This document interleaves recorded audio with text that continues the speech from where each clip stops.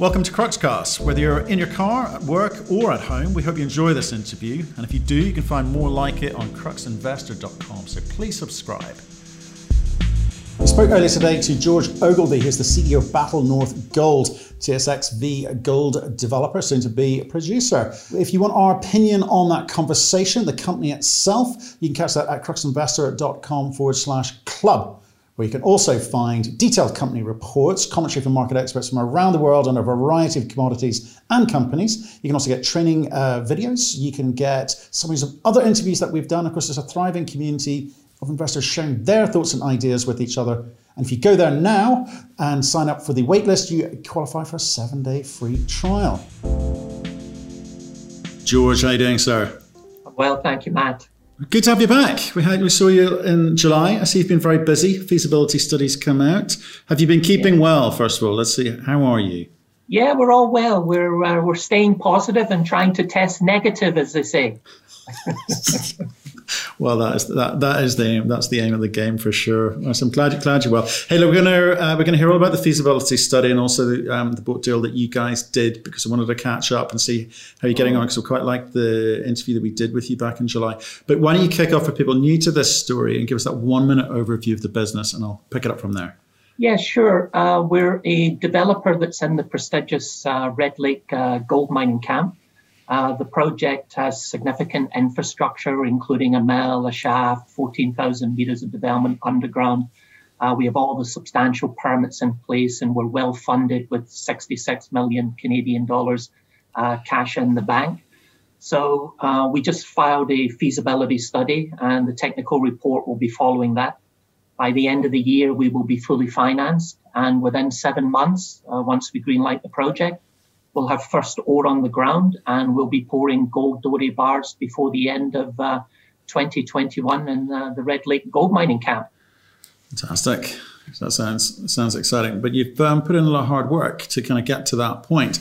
So just to remind people, this is an old project, had a lot of money put in terms of the infrastructure. You're benefiting from that for sure. But I think, to use your phrase, you had to kind of come in and pull the company up by its bootstraps to get there.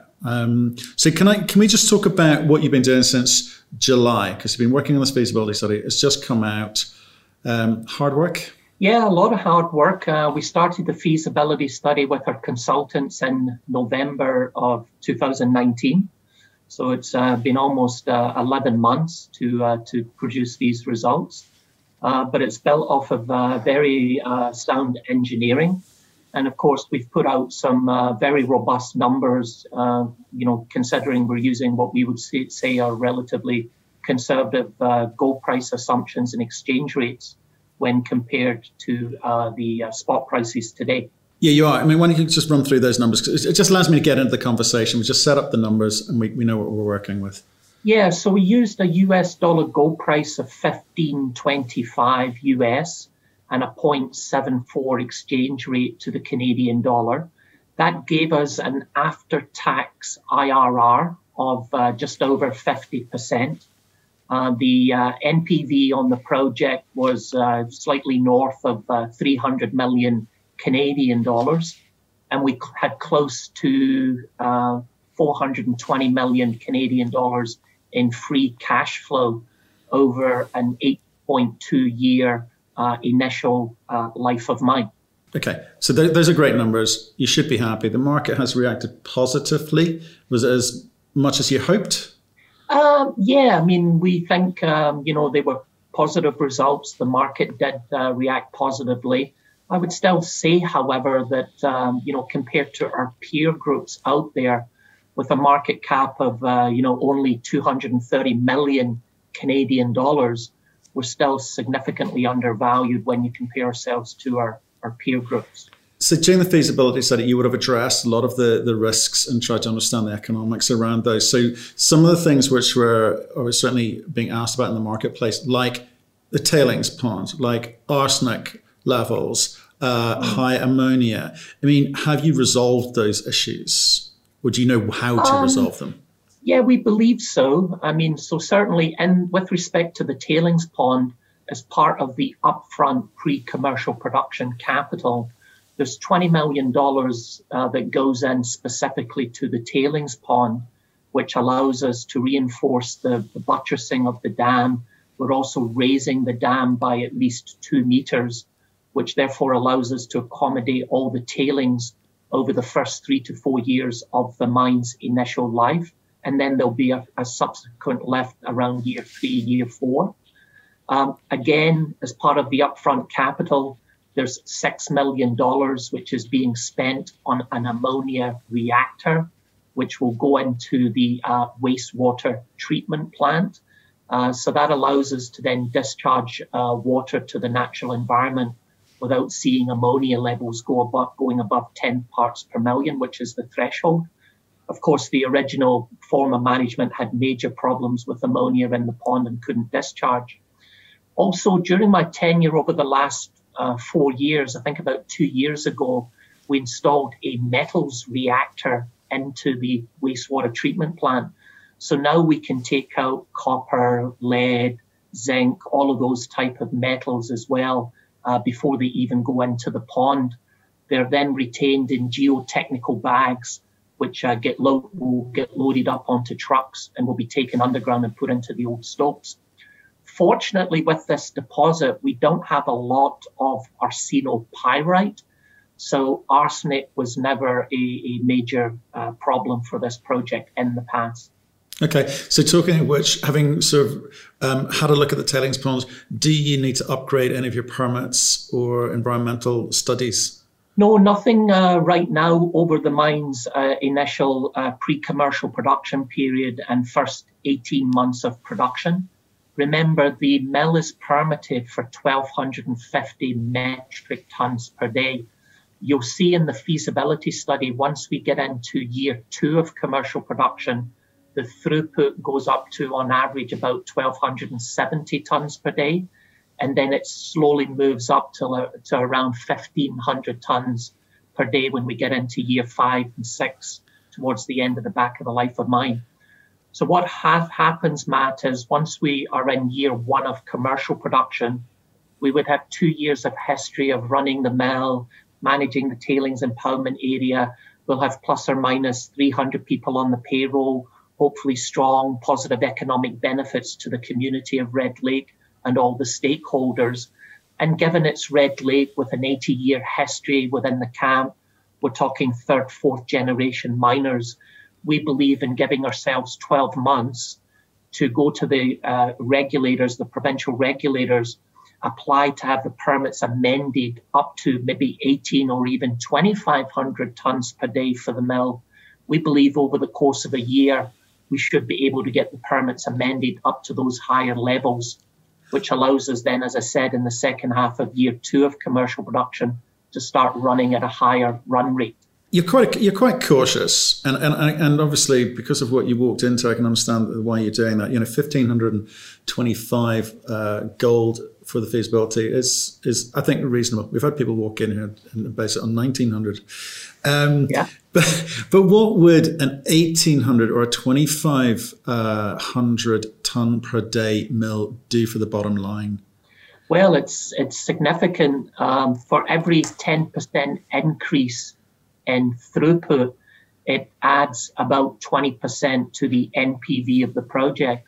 So if you think at 420 million NPV at a $15.25 US gold price, the average throughput over the 8.2 years is around 1,300 tons per day.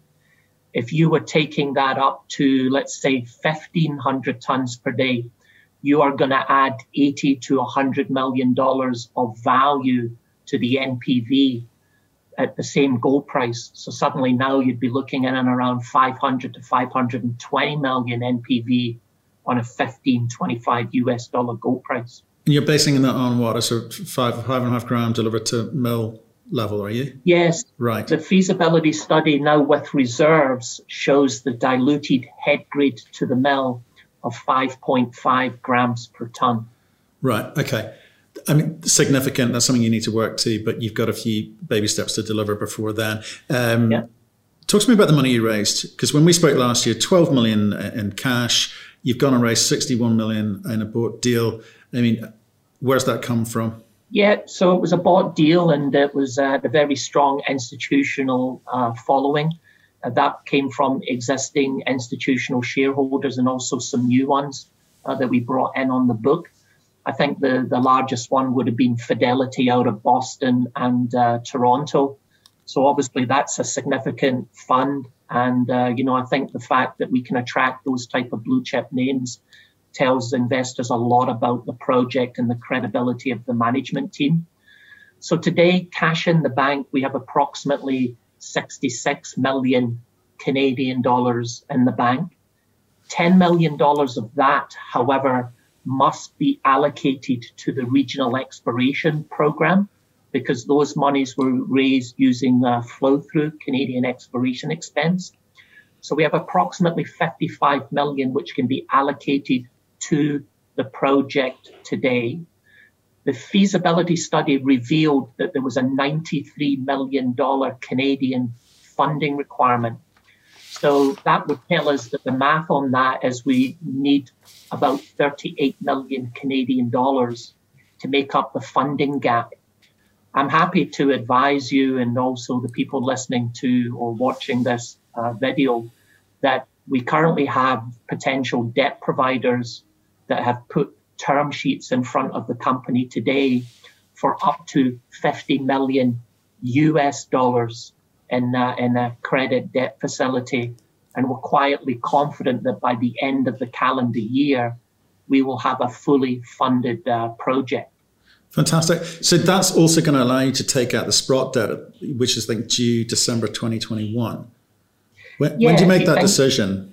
Yeah, I mean, obviously, a 50 million US facility is approximately 65 million Canadian dollars. So it's, way more above so let's call it 40 million that we need in funding requirement.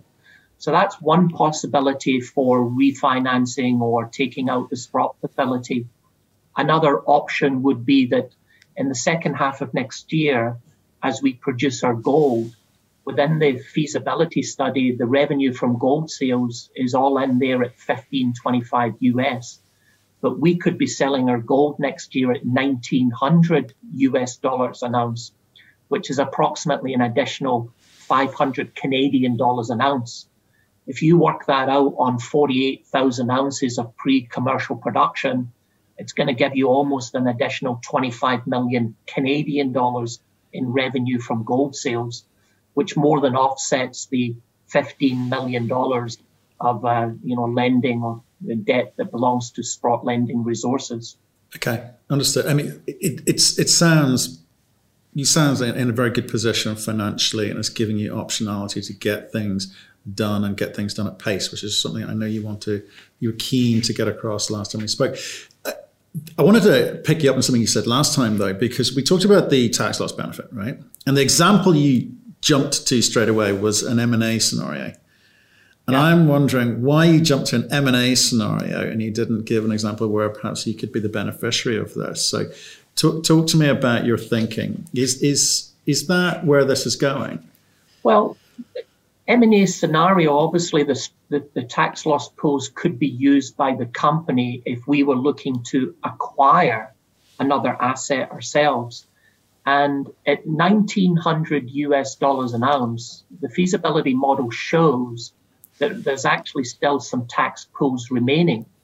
So if we were to do an M&A transaction ourselves over the course of the next couple of years, it allows us to move those tax loss pools forward in time, and then we get the time benefit of the money. It's no different than improving the cash, the revenue coming from gold sales early on in the project's life.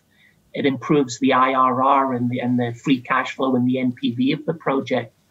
So we're not at a stage just yet as a company where we could consider an acquisition, but certainly towards the end of next year with our first mine in production and moving to commercial production and generating $40 to $50 million in real free cash flow, if not more, using spot prices, we don't want to be a single asset company.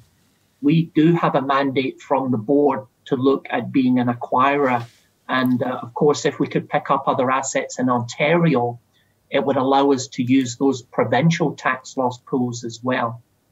There is another benefit to the tax pools. However, if there were strategics out there themselves that were looking at, credible projects with good management teams in safe jurisdictions, a lot of corporate gold mining companies today at these type of gold prices are generating significant free cash flow.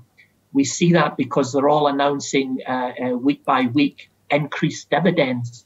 So if they have any tax pools themselves, they will be eating through them at an accelerated rate.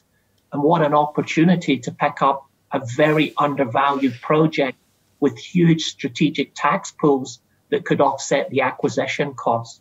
I'd be disappointed if you didn't say that, George. I was just trying to work out which side of the fence you were on. So that's fantastic. We're sitting on the fence.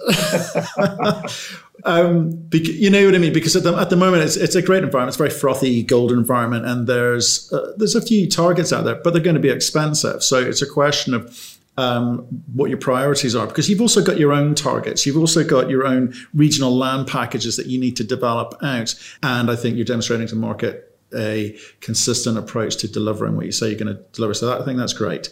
But now what? Now, what are you going to do? You're going to be pouring maybe July next year, which is fantastic. That boat's running. Nice. We like that. But how do you deliver more growth, more excitement in the market?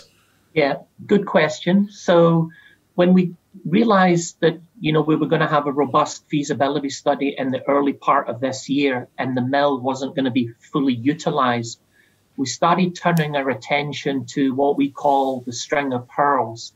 And these are 4 deposits. One of them is a former producing mine at McFinlay. You've got the Pen, the Carbonate, and the Island Zone. And they all sit within 2 kilometers of the mine and the mill infrastructure. These deposits were drilled in the past by former management, and they did hit bonanza grades, but there's no 43101s on any of these deposits. So we're now in the process of producing the first 43101 both for McFinlay and the Pen Zone, which will come out in December and January of next year, respectively. And we believe that we're going to be able to show the market that over the course of the next year to 2 years, as we continue to drill those deposits out, they could certainly act as incremental feed into that mill. And remember what I said about increasing the throughput through the mill and what it would do to the margins and the economics of the project. Then beyond that, we've now started to turn our attention to the regional land package, which is extensive. So we have 28,000 hectares of land in Red Lake. It hasn't been explored for well over a decade. And as I said earlier, now we have $10 million cash in the bank that must be spent by December 31st of 2021. So we did a review of our entire regional land package already in 2017. So we have targets prioritized. We know what work has to be conducted, and we have a budget for those high priority targets. Last month, we applied for permits to undertake a winter drilling campaign on our top 2 targets. The permits take about 60 to 90 days before you receive them. And we've also started consultation with our First Nation groups as we have to advise them what we're doing.